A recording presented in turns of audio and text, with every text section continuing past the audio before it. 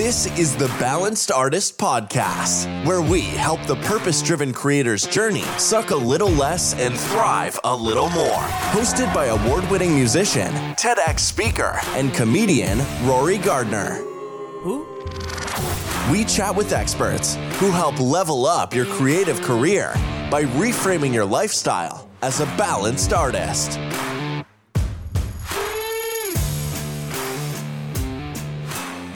Hello and welcome back to the Balanced Artist Podcast. Are you frustrated because your stuff isn't popping?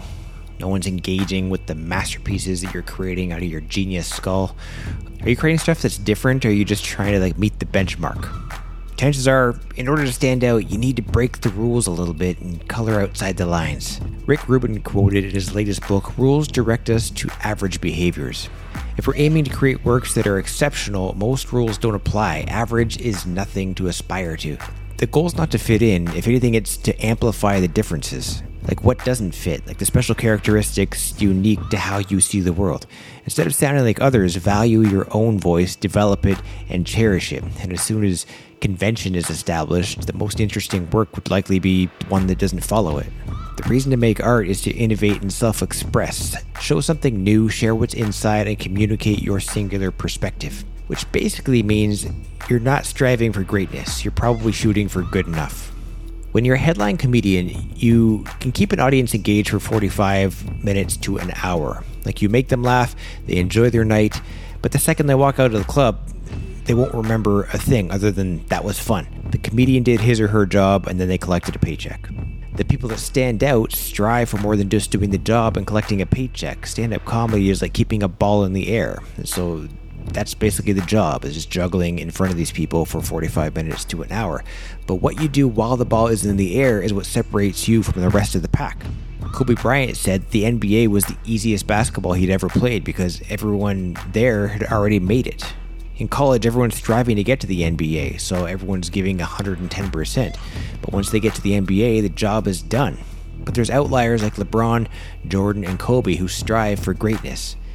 I remember in my 20s and 30s, my goal was just to get a forever home, the place that my kids would grow up in, safe neighborhood, plenty of space to run around. And that was a big motivator at the time. And I'd be flipping houses on the side, working overtime, taking gigs I didn't want to take, but I knew that it would contribute to that goal. And once I got it, all my motivation dwindled. I got comfortable. Ease is a greater threat to progress than hardship. So when you're going through a struggle, it's going to propel you to want to get to a better place faster. If you do easy things, you'll have a hard life. And if you do hard things, you'll have an easy life. So how do you move towards the obstacle rather than stray from it? I was happy playing cover songs in bars every week, but I was hiding from the true artist that was destined to create something original. So I got back to work. I started writing, started figuring out what I wanted to create. And changing your reality starts with a positive thought, creating a plan, then taking some action. And the action part is where a lot of people stop. Understanding something intellectually is half the battle. And if that's all it took to succeed, we'd all be millionaires with six-pack abs. That's a Derek Sivers quote. Some people have a hard time starting because there's no direction. So just start creating anything. And if it doesn't work, keep creating. Eventually, one will work, and now you have a body of work that when one thing pops, they'll have a bunch of nuggets for them to absorb afterwards. The way to break through is to follow the path of most resistance. Do you have what it takes? I don't know. Do I have what it takes? I don't know that either. But if I fail, it's due to a lack of talent, not a lack of focus and energy. Show me someone talented and I'll show you an extremely hard worker. People see the end product and assume that that's how they showed up. I get it. I mean, some people get lucky. Some people have a head start. So many people want to be in the NBA, but then they try and they fail. But if you're over 7 feet tall, chances are a scout will teach you how to play basketball. Hot girls have no problem getting a prom date. You may have a friend who has a connection to whatever you're trying to achieve. Who you know gets your foot in the door, but what you know determines how long you stay in that room.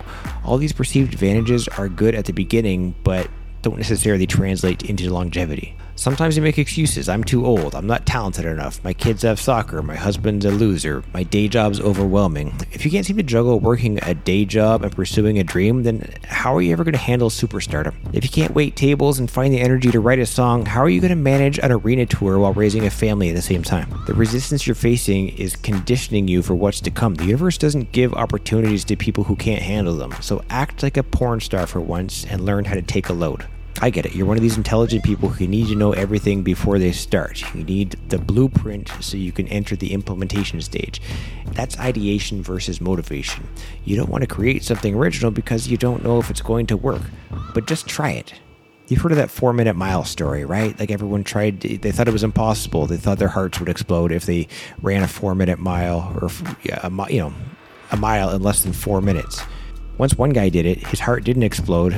And then the next week, 10 other people did it or whatever it was. So it's like, why not be the person who pushes the envelope first and then everyone can follow you? Push past your comfort zone because that's the stuff that gets noticed. Okay, once something gets noticed, don't settle. Don't just collect a paycheck. Instead of good enough, strive for greatness. That's all we've got for this episode of the podcast. We have new shows every week, so remember to hit subscribe and share this episode with anyone you think could benefit from becoming a balanced artist.